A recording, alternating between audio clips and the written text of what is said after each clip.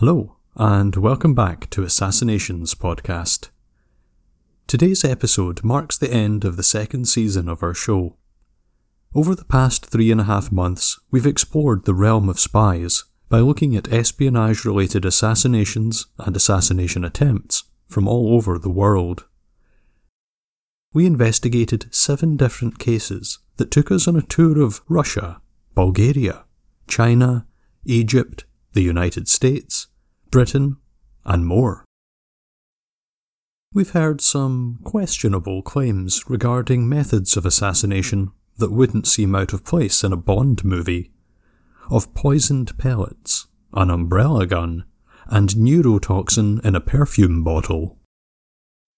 We've heard an outlandish story of a drunken KGB assassin sharing a bottle of vodka with his intended victim, come across 2 spies who, between them, shaped the course of history in the Middle East, and witnessed the onset of what seems like a new Cold War between Russia and the West.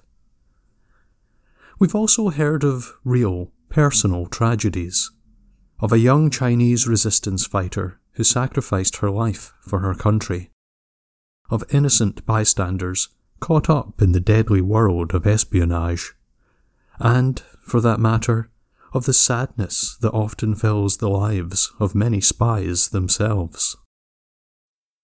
It's been quite a ride, but we're not done just yet.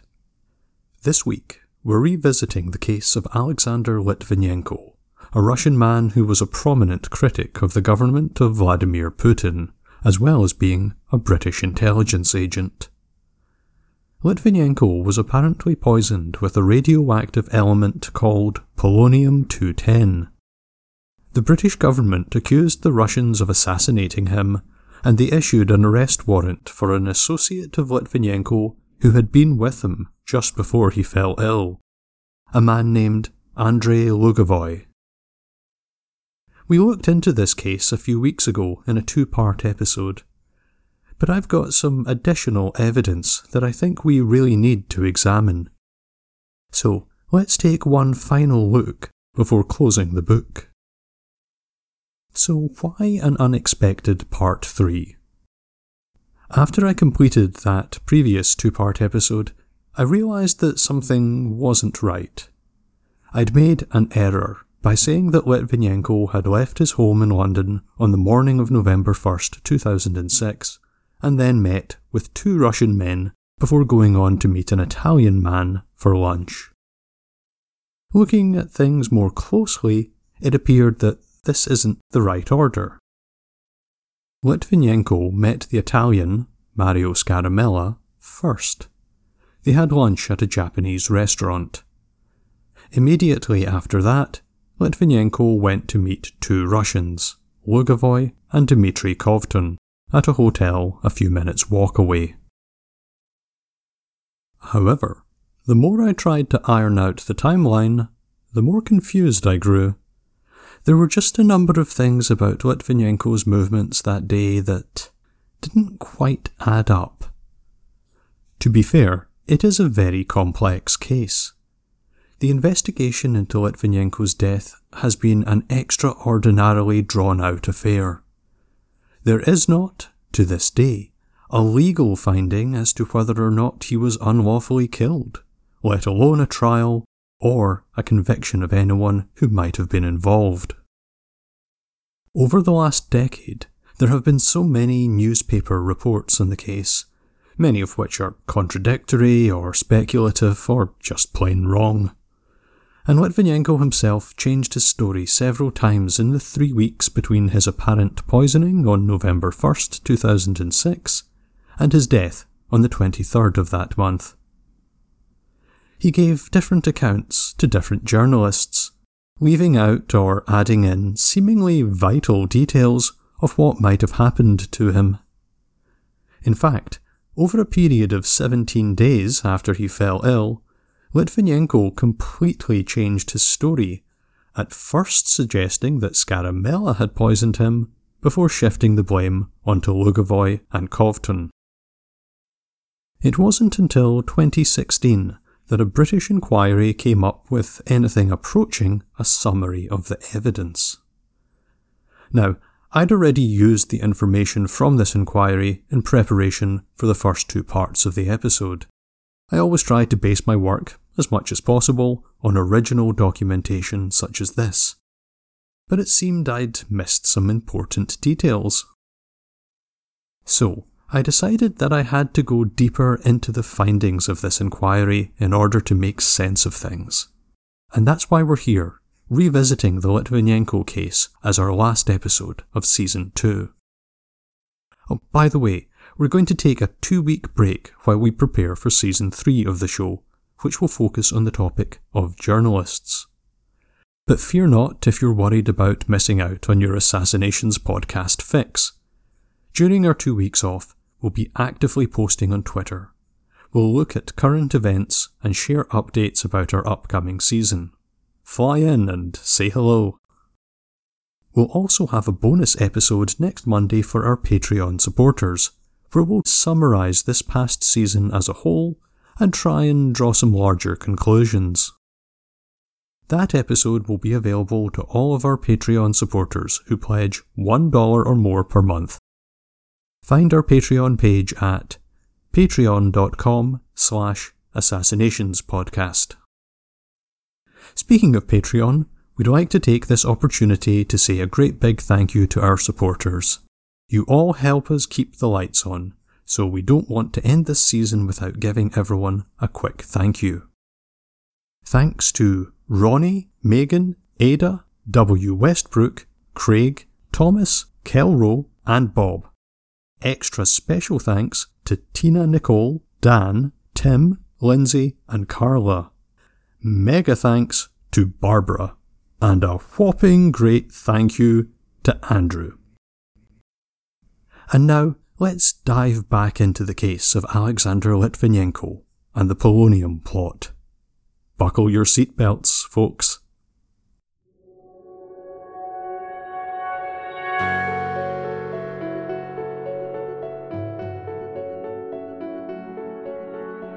Welcome to Assassinations Podcast, where we delve into some of history's most notorious political killings and explore the mysteries and conspiracies that surround them. Time and again, assassins have wielded the blade, the poison vial, the bullet, and the bomb to shape the course of history.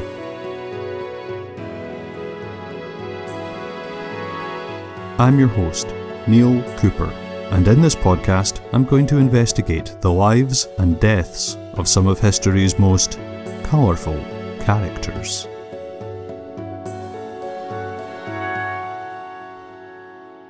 Full disclosure here, I've still not read the entirety of the Litvinenko inquiry. It must be thousands of pages long when all the witness statements, expert opinions, medical reports, forensic reports, written submissions, receipts, records, as well as the chairman's report are all taken into account. Then there's CCTV footage and cell phone records to boot. It would take 10 me's a couple of months to get through all of it and, what is more, critically assess everything. But there's only one me. I have had help looking into the case, but it's just a really big job. I've done my best though.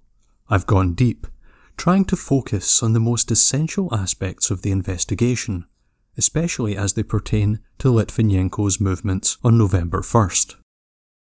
In so doing, I have found that the timeline of events on that day is still far from clear-cut. The commonly accepted view that Litvinenko was deliberately poisoned in the bar of the Millennium Hotel by Lugovoy and Kovtun is, I now believe... Well, you'll just have to keep listening and I'll let you know. But before we do so, let's ask a question.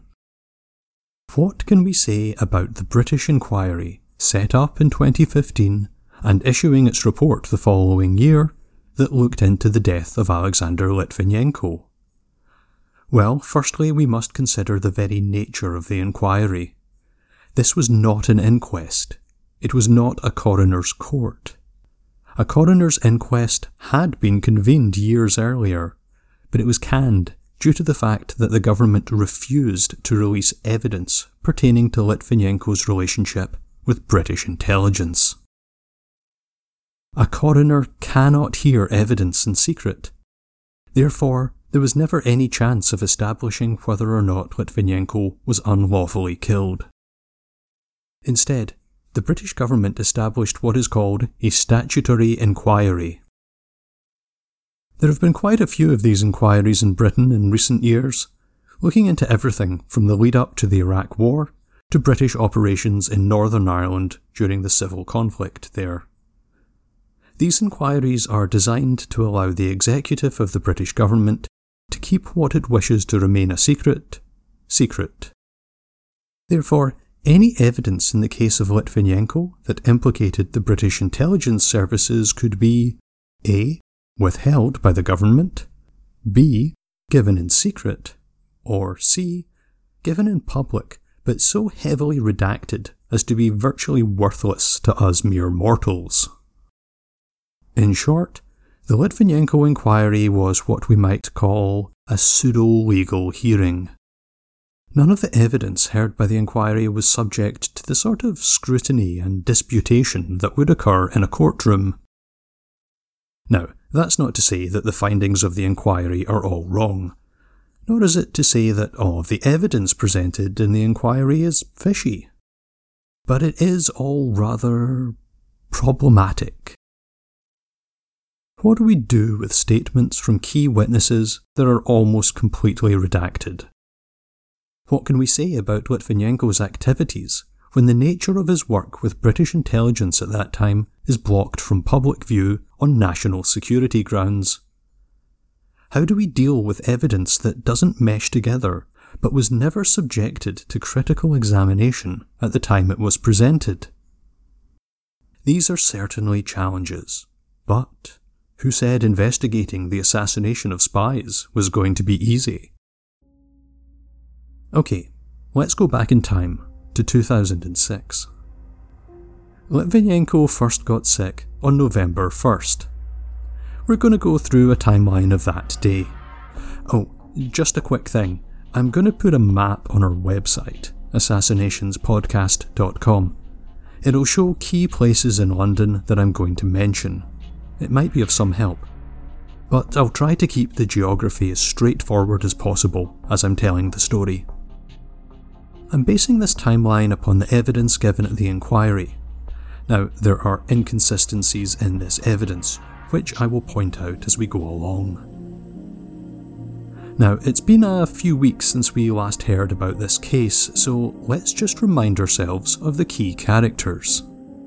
We have Alexander Litvinenko, a former Russian security officer, now working in private security, as well as for British intelligence. Andrei Lugovoy, a long-time acquaintance of Litvinenko, also in the private security business. He's an ex-KGB bodyguard. Dmitry Kovtun, an associate of Lugovoy, also an ex-KGB bodyguard. Mario Scaramella, an Italian con man and self-described nuclear expert who worked with Litvinenko. Boris Berezovsky, a Russian billionaire. He had once been an ally of Vladimir Putin, but living in London, he had become a highly outspoken critic of the Russian president. He had employed both Litvinenko and Lugovoy. Dean Atyu, the chief executive of Titan Security, a subsidiary of a company called Irenis International. Okay, now we have the featured players. So, let's get into the plot. Litvinenko had met with Andrei Lugovoy several times in October 2006.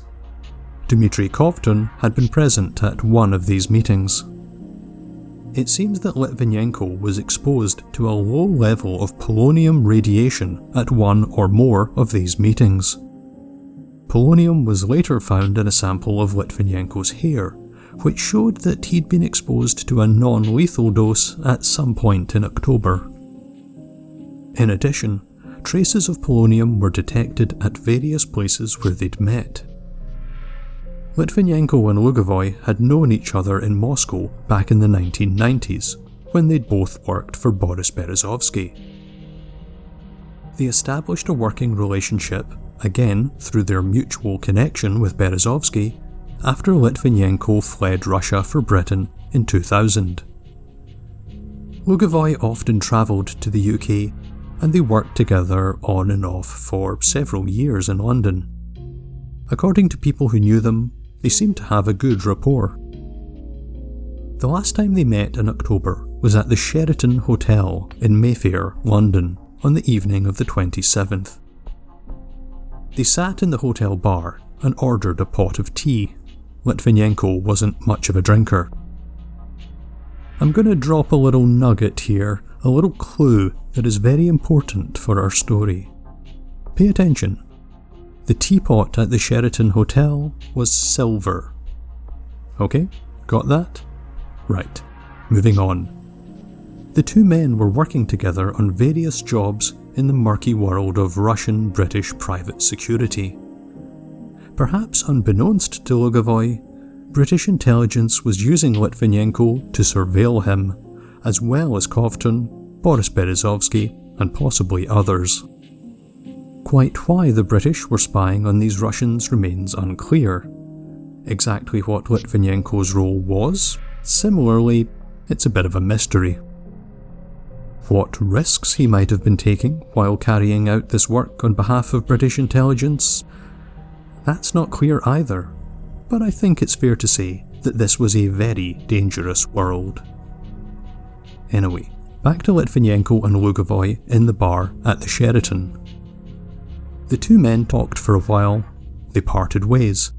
They would see each other again in a few days when Lugovoy would return to London, this time with his family, to watch a soccer game between CSKA Moscow and Arsenal Football Club. Now, let's fast forward to the afternoon of October 31st.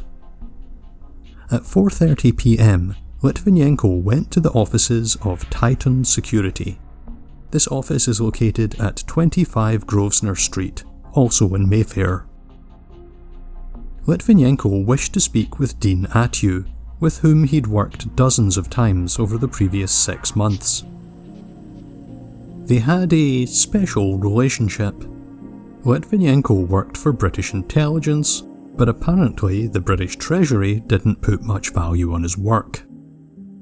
According to his wife, he was paid around £20,000 per year for his services. That's not much money in London. So the Brits had thrown him a bone. According to the evidence Atyu gave to the inquiry, Litvinenko was referred to him by someone from one of the spy agencies. Atyu gave him odd jobs, compiling intelligence reports. Litvinenko was not making great money for this either, but it must have helped. That afternoon, Atyu was in the middle of another unrelated meeting, and he asked if Litvinenko could maybe come back later.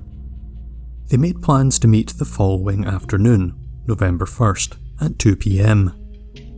At this point, Litvinenko also mentioned that Andrei Lugovoy was coming into town. Atyu had met Lugovoy previously. He did not like him and had no interest in working with him at Titan Security.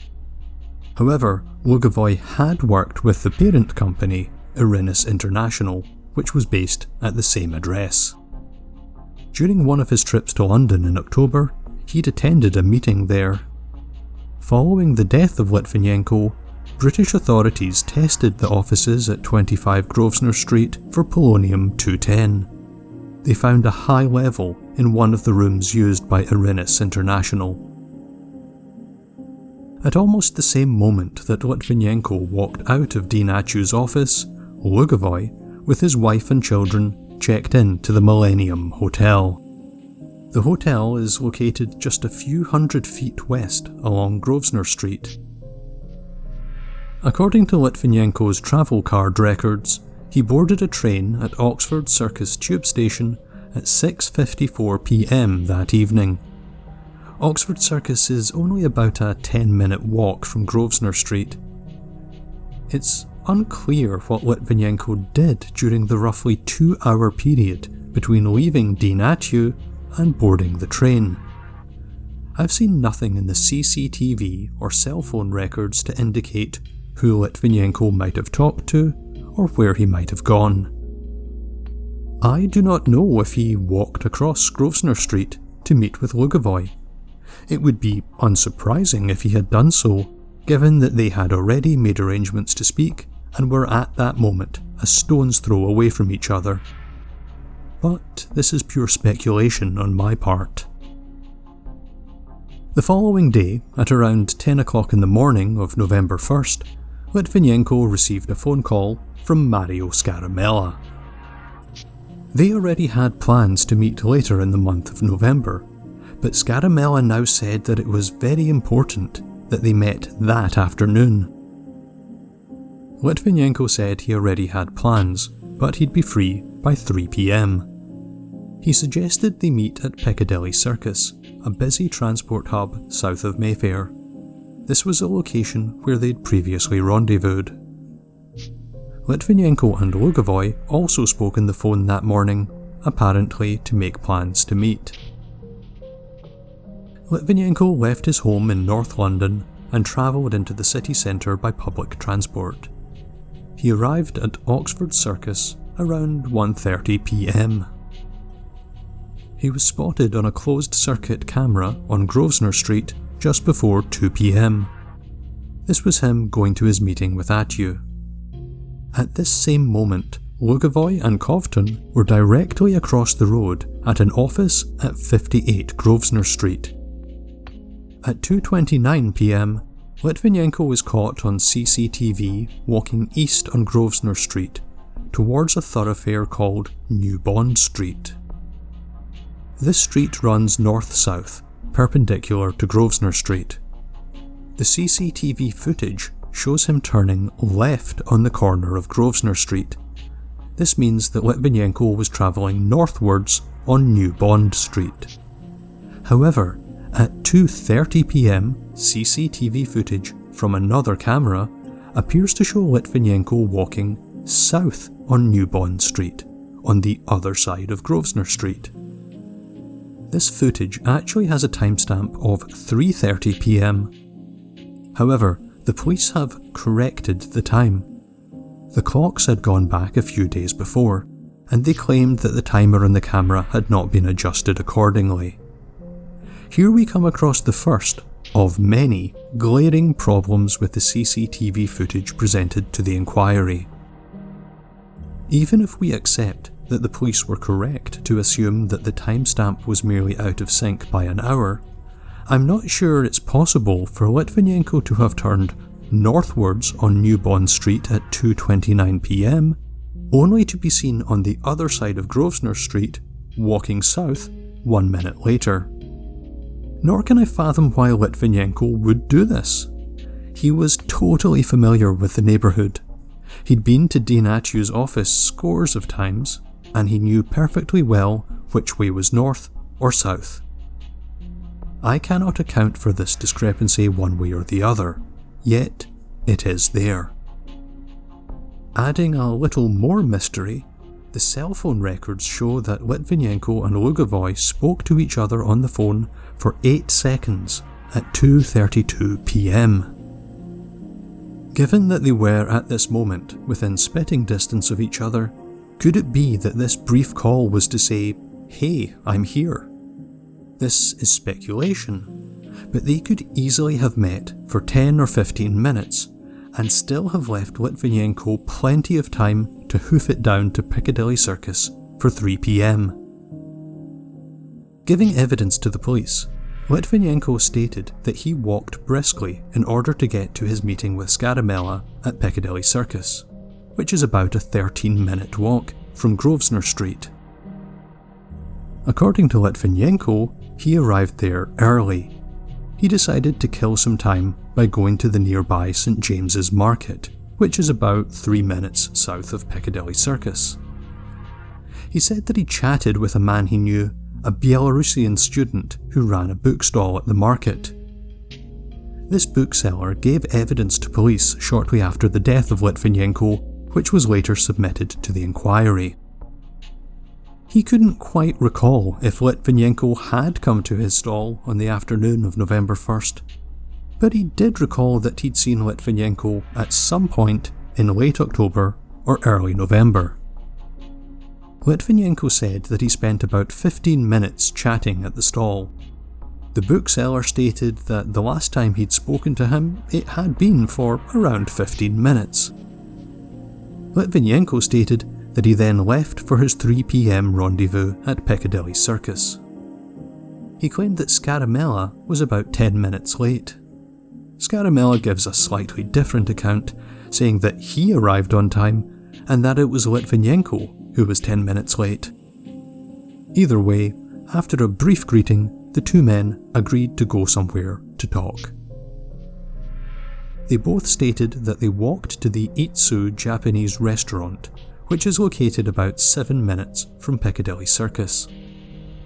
This was one of Litvinenko's favourite places to have lunch in the city. He'd eaten there a couple of times a couple of weeks earlier with Andrei Lugovoy.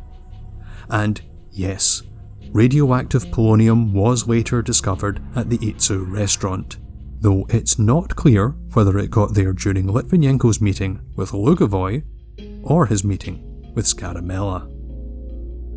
Now, we must return to CCTV footage submitted to the inquiry, and again, we have some major issues with the timestamps. One camera shows two men fitting the appearance of Litvinenko and Scaramella walking westwards from Piccadilly Circus towards the restaurant. The timestamp shows 10 minutes past 3, which seems to confirm that the men had met just after 3 p.m. However, another CCTV camera in the same area records them being there at 4:40 p.m. Police corrected this time, stating that the timestamp was 1 hour and 29 minutes fast, i.e. they're saying that the real time was 11 minutes past 3. A third camera seems to show Litvinenko and Scaramella entering the Itsu restaurant. The timestamp shows 3:24 p.m.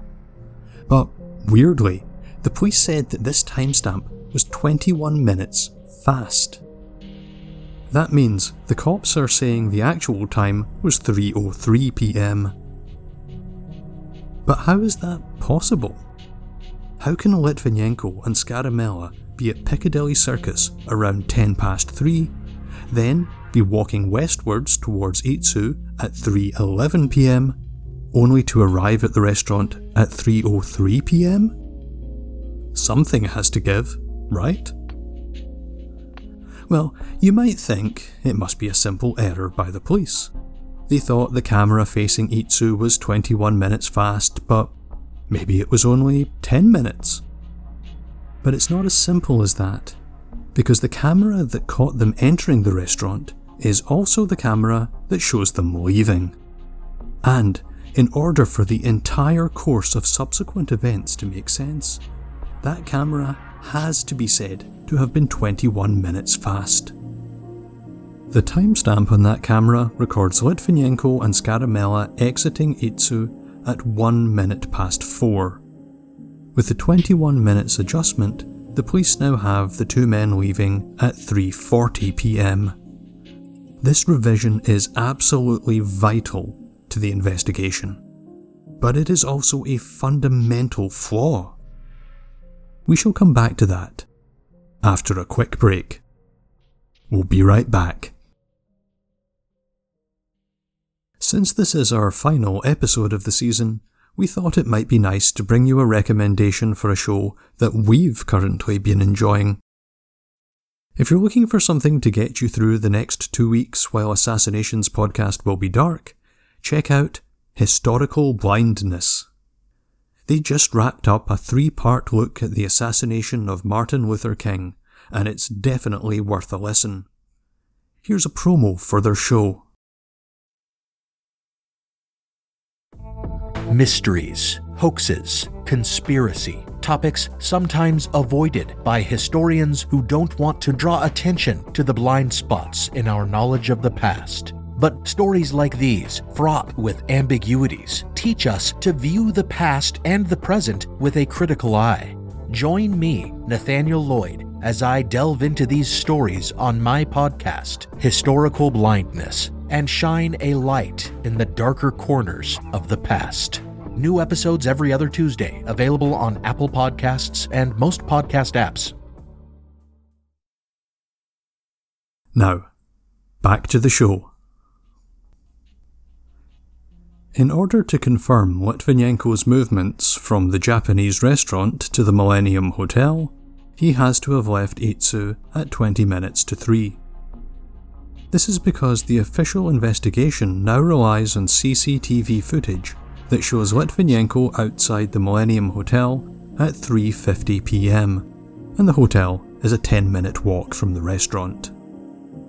But in order to establish that, he must have entered the restaurant at 3 minutes past 3, and that is not possible unless either all the previous CCTV footage, as well as the witness statements of both Litvinenko and Scaramella, are all wrong, or the subsequent timeline is incorrect. We just can't have it both ways. The footage of Litvinenko and Scaramella entering and leaving the Itsu restaurant is a fulcrum upon which the evidence simply cannot balance. Though it has been a highly convoluted, indeed a most fanciful route, we now find ourselves at the Millennium Hotel. This is the scene of the crime, so to speak, the place where Litvinenko was allegedly given a fatal dose of the radionuclide polonium-210. We do not see him enter the hotel. There are 2 brief glimpses of someone who might very well be Litvinenko captured in security camera footage from the hotel lobby, timestamped between 3:57 and 3:59 p.m. We see this person pass through the lobby, but we really don't know where he's come from or where he goes. We do not see him going into the bar, and there are no cameras in the bar. In fact, we will not see him again inside the hotel, and we won't see him leaving the hotel either. So, for now, we will set aside the CCTV tapes and turn to good old eyewitness testimony. As he lay in his hospital bed, in great discomfort and heavily medicated, Litvinenko recalled the events of November 1st. He described the scene in the bar thusly. He is greeted by Andrei Lugovoy. Lugovoy shows him to a table. On the table are a few glasses, a pot of tea, and a few cups. The 2 men sit down. Lugovoy asks him if he would like a drink from the bar. He declines this offer. He says he doesn't want to pay the inflated price of a drink at a hotel bar in Mayfair, and he doesn't want Lugovoy to stand him around. Lugovoy then says he's welcome to help himself to a cup of tea. As he's a little thirsty, he says he'll drink some tea, so Lugovoy asks the waiter to get a clean cup. The waiter comes back with a cup. There's hardly any tea left in the ornate silver teapot. He can only half fill his cup. But the tea is cool and there's no honey to sweeten it, so he only takes a few sips.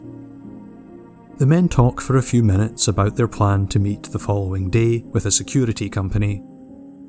Another Russian man comes into the bar to join them. This man Litvinenko calls Vadim or Vadia.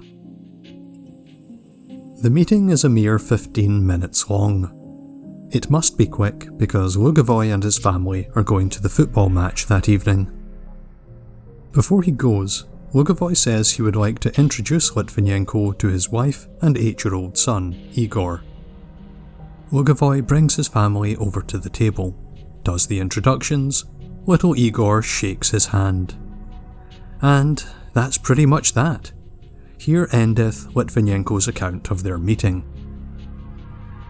there are 3 things of which we should take careful note. Understandably, British detectives questioned Litvinenko carefully about the tea he said he'd consumed. They specifically asked if Lugovoy had been insistent about him taking a cup of tea. In response, Litvinenko clearly stated that Lugovoy seemed indifferent as to whether or not he drank the tea. Another thing to pay close attention to, Litvinenko does not say that Dmitry Kovtun was in the bar. The other Russian he repeatedly referred to is Vadim. It's not clear who this Vadim might be, but it doesn't line up with anyone staying at the hotel. Thirdly, Litvinenko distinctly recollected, during 2 of his interviews with the police, that the teapot was silver. He described it as being very fancy looking, very expensive. But this is not true. The teapot, like all the crockery used in the bar, was very simple white china. The entire bar and all the small wares were examined for traces of polonium. One teapot in particular was identified as having a high concentration, despite it having been washed and reused multiple times since November 1st. And this was a basic white teapot. Now, how to account for these inconsistent details? Well, of course we must bear in mind that Litvinenko was extremely unwell when he gave his version of events to the British police. During many hours of interviews in his hospital room between the 18th and the 22nd of November, he often seemed confused. He was dying a slow and horrible death from radiation poisoning, so we must understand there is a good chance that he made errors in his recollection of events. Was Litvinenko drugged to dull the pain, conflating his meeting with Lugovoy in the bar of the Sheraton Hotel on October 27th, where he did have tea from a silver pot, with his meeting on the afternoon of November 1st? Was he thinking about a different meeting when he talked about this Vadim person? To me, under the circumstances, this seems likely, and that indicates that we really must take his entire testimony with a good dose of salt. There are so many parts of the story that don't seem to make sense. Would Lugovoy and/or Kovtun spike the pot of tea with polonium, only for Lugovoy to offer to buy Litvinenko a drink from the bar? Did they merely hope that Litvinenko would say no to this offer? Did they bank on him choosing instead to content himself with a couple of sips of cold tea instead of a fresh drink? Did Lugovoy administer a deadly dose of radioactive polonium-210 and then invite his own family over to the table to meet Litvinenko? Not only that, but have his 8-year-old son Igor come over to shake Litvinenko's hand. Did Kovtun and Lugovoy, with his family, then choose to remain in the hotel, a massively contaminated crime scene, for a further 2 days? These are challenging questions. We do not have the witness statements from Lugovoy or Kovtun. I say we don't have them, but statements were submitted to the inquiry. They are almost completely redacted. I mean, it's like, interview begins, blank, interview ends. These documents are useless to us as evidence, but the redaction of their witness statements does prove something in the negative, that the British government, for whatever reasons, wants to keep a lid on what Lugovoy and Kovtun had to say about what went down that day.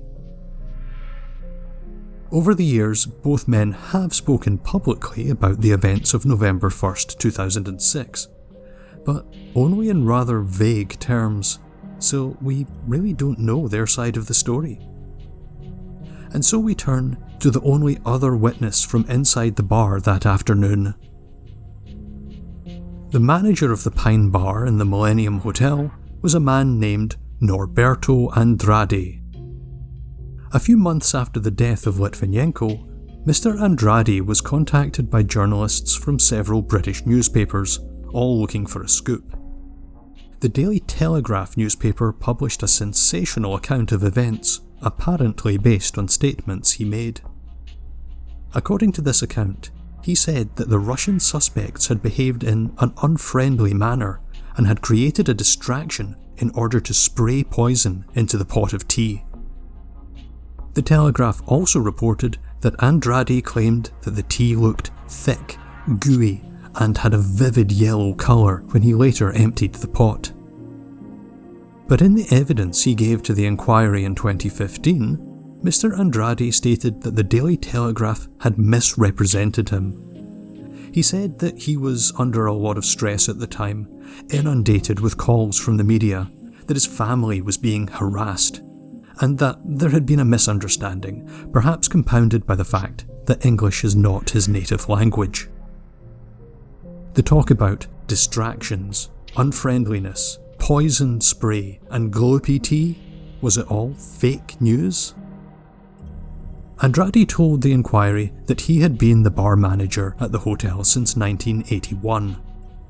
It was his habit to greet customers as they entered the bar and to personally serve them at their tables. He stated that he preferred to work this way because he knew many of the customers well. Meanwhile, a barman would prepare the drinks. According to Andrade, a man he recognised as Andrei Lugovoy came into the bar on the afternoon of the 1st of November. Andrade did not recall specific times when any of the following events took place. He greeted him as he entered, and Lugovoy ordered a cigar. Lugovoy indicated that he would come back to the bar later, at which time he and his party would order drinks. Andrade gave him the cigar. However, he did not at that time open a check or bill for Lugovoy. Andrade said it was his habit not to input an order into the point of sale system until all the expected guests were seated. He merely kept a mental note that Lugovoy had ordered a cigar. Andrade recalled that it was about 30 minutes before Lugovoy returned to the bar with 2 other men. He said that the bar was very busy that afternoon. There were a lot of Russians staying at the hotel, including several people whom Lugovoy knew, because of the big football match between CSKA and Arsenal, and he was serving other customers when they came in and sat themselves at a table. Spotting them, Andrade quickly went over and took their order, which was 3 cups of green tea with lemon and honey. Andrade stated that he passed this order to the barman to prepare while he served other customers. When the tea was ready, he brought it over. The tea was priced by the cup in the bar. However, Andrade brought them a pot of tea with 3 cups, which he said was the normal procedure. He described this teapot, like the other teapots used in the bar, as being made of white china. Andrade recalled that the 3 men asked for extra honey, which he brought over. A couple of minutes later, the Russians signalled for him to come back to their table. They ordered 3 gin and tonics. He recalled that shortly after this, they ordered again, this time a champagne cocktail and another gin. Andrade said that he opened their check or bill after they had received their drinks. He specified that there were 3 men sitting at the table when he brought out the drinks, and 3 men there when he inputted their order into the bar's point of sale system. He told the inquiry that he had used the ID card of a different member of staff when he entered this transaction, as he had misplaced his own ID card. This can be seen on the bar receipt, which was submitted as evidence to the inquiry. That receipt shows the tab being opened at 4:33 p.m, and the bar server's name is recorded as David, the name of the night barman whose ID Mr. Andrade was temporarily using. Andrade stated that, as well as Lugovoy, he recognised Dmitry Kovtun as one of the 3 men, because he'd previously served them the day before. He did not recognise the 3rd man, but he was certain that this 3rd man was at the table when the drinks were ordered and when he inputted the order into the POS system. Andrade did not mention anyone else joining the Lugovoy party that afternoon, and he stated that no one at the table asked him for an extra cup for tea. He said that he brought Lugovoy the bill to sign, however, he did not see the party get up and leave the bar.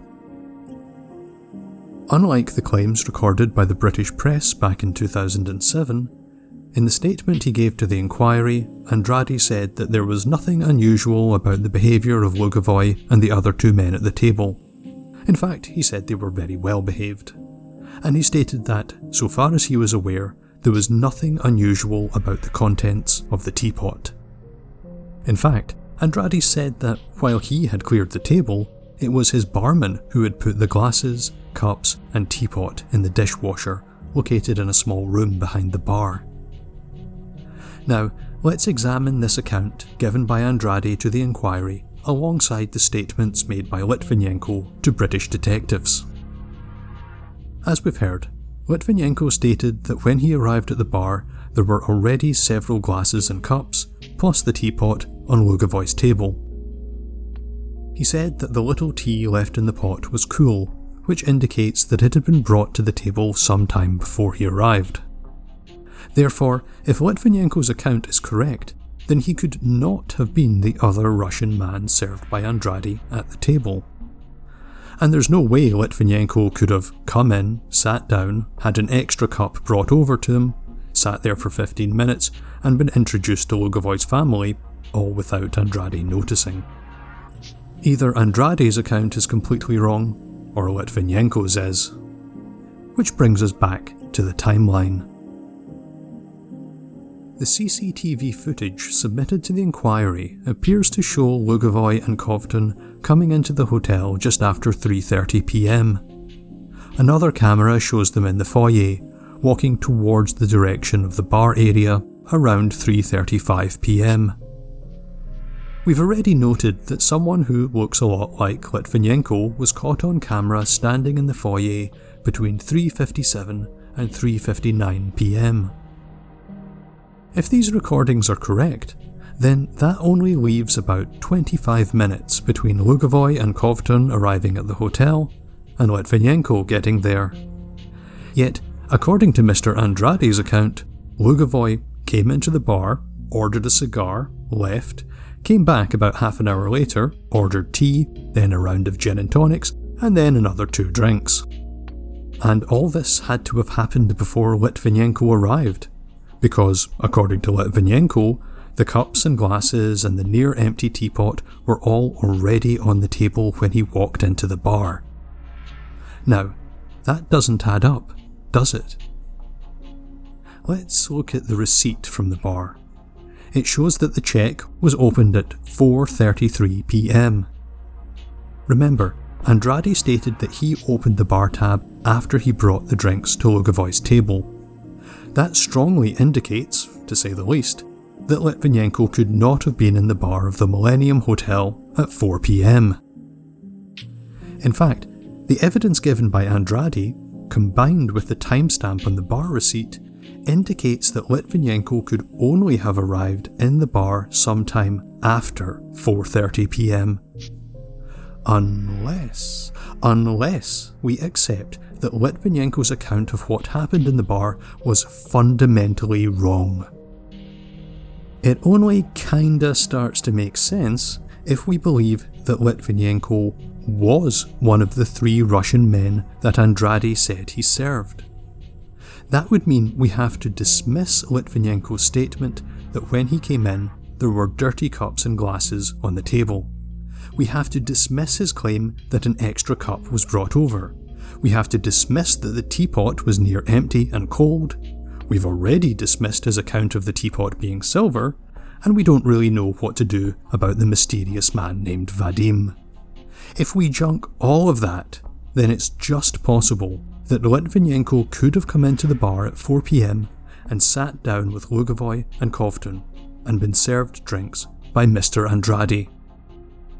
But that would mean that the 3 men were sitting drinking tea together.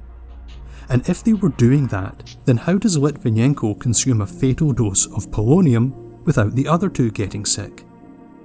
Andrade has retracted his story about poison being sprayed into the teapot, and yet polonium was identified by British investigators in the teapot. So, How did it get there? How could it, if Litvinenko is the third Russian sitting at the table? It's possible, but it becomes less likely, and it simply does not fit with the official narrative of what happened that afternoon.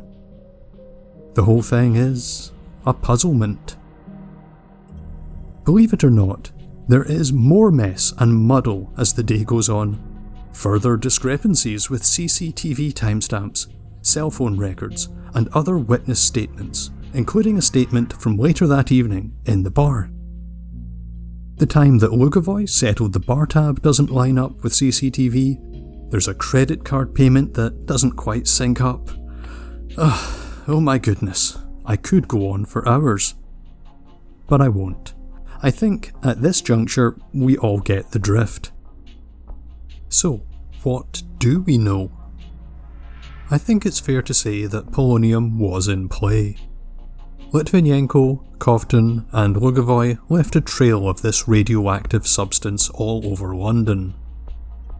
In the Millennium Hotel, everywhere that Kovtun and Lugovoy went was virtually glowing with the stuff.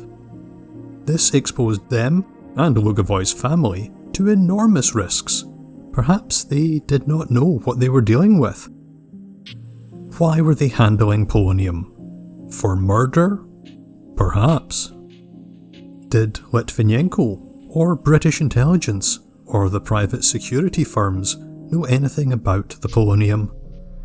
And what about the so-called nuclear weapons expert, Mario Scaramella? He's another part of all this. I suspect that Litvinenko's death had something to do with his work for British intelligence at this time. And, as with so much in this case, all of it somehow gravitates around the formidable personage of Boris Berezovsky. And yet, Berezovsky was never treated as a person of interest by British police or the statutory inquiry. Neither was Scaramella, the man initially fingered by Litvinenko as his likely assassin. So where does that leave us? Well, in a sense, it feels like we're back where we were 3 weeks ago. I've been mulling over this case for so long. It's been a bit of an obsession for the last month. I've run down so many permutations, trying to account for the incongruity of events. I've wondered if the timeline is out of order, or if there is an unaccounted for period in Litvinenko's day, perhaps associated with his intelligence work. I feel like I really should stop looking into this before my apartment starts to look like a scene from the movie A Beautiful Mind, with yarn strung all over the walls, linking facts and theories. But having done all this research, having looked at all this evidence, I can see that we do know some things we didn't know before. There's a ton of information in the findings of the inquiry. A lot of it is fascinating and seems to make sense. And a lot of it doesn't add up. As I mentioned before, I wasn't able to read through and fully scrutinise everything. I just couldn't do it all. And I don't feel too guilty about that. After all, it took the British government a decade and millions of pounds to come up with their findings. But even if I had the resources to go over every detail with a fine-tooth comb, there is still key evidence that has been redacted or is simply not available to the public. From the large amount of evidence that I have examined, especially about events on November 1st, it is shocking how much doesn't add up. Some of this might not be surprising. We know that CCTV timestamps are notoriously unreliable. It might be more worrying if every timestamp was correct. That said, it is not easy to tell which are right and which are wrong. We're assuming that the timestamp of the bar POS system is correct, but even that is up for debate. Same goes for conflicting testimony. With all this in mind, what we can say is that it would be impossible to look at all this evidence and make a clear judgment about what happened to Litvinenko. But that is what the inquiry did. It was selective in its use of evidence, and it appears to have been set up to come to a predetermined conclusion that Lugovoy and Kovtun deliberately murdered Litvinenko, probably on the orders of the Russian government or elements therein. And this might be the case. The point is, we are wading through some very murky waters, with hidden pitfalls, unseen currents, and a dearth of light to guide us. It should come as no surprise that such statutory inquiries have been condemned by lawyers, academics, judges, and human rights groups as a travesty of justice. I can sympathise with the opinion of the human rights organisation Amnesty International. It asked members of the British judiciary not to serve in such inquiries, which are, and I quote, controlled by the executive, which is empowered to block public scrutiny of state actions.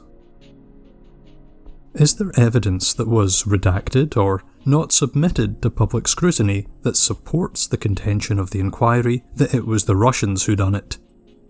Maybe. But we don't have access, so we cannot say. What I feel we can say is that the evidence made public does not support this being a cut and dried case. I think there's something missing. Something serious that might help to explain events, but not necessarily something that the powers that be wish to put into the public realm, for whatever reasons. Over the past 3 installments of this case, we have encountered quite the cast of characters, all of whom were very, very dangerous, and any of whom seem quite capable of almost anything. I'll be honest, I wouldn't choose to have tea with any of them.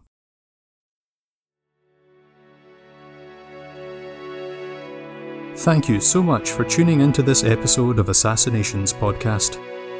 Wow, I can't believe we're at the end of Season 2. This season has been fascinating to make, and we really hope you enjoyed it. We'll be dark for the next 2 weeks, and then we'll be back to launch Season 3 of the show.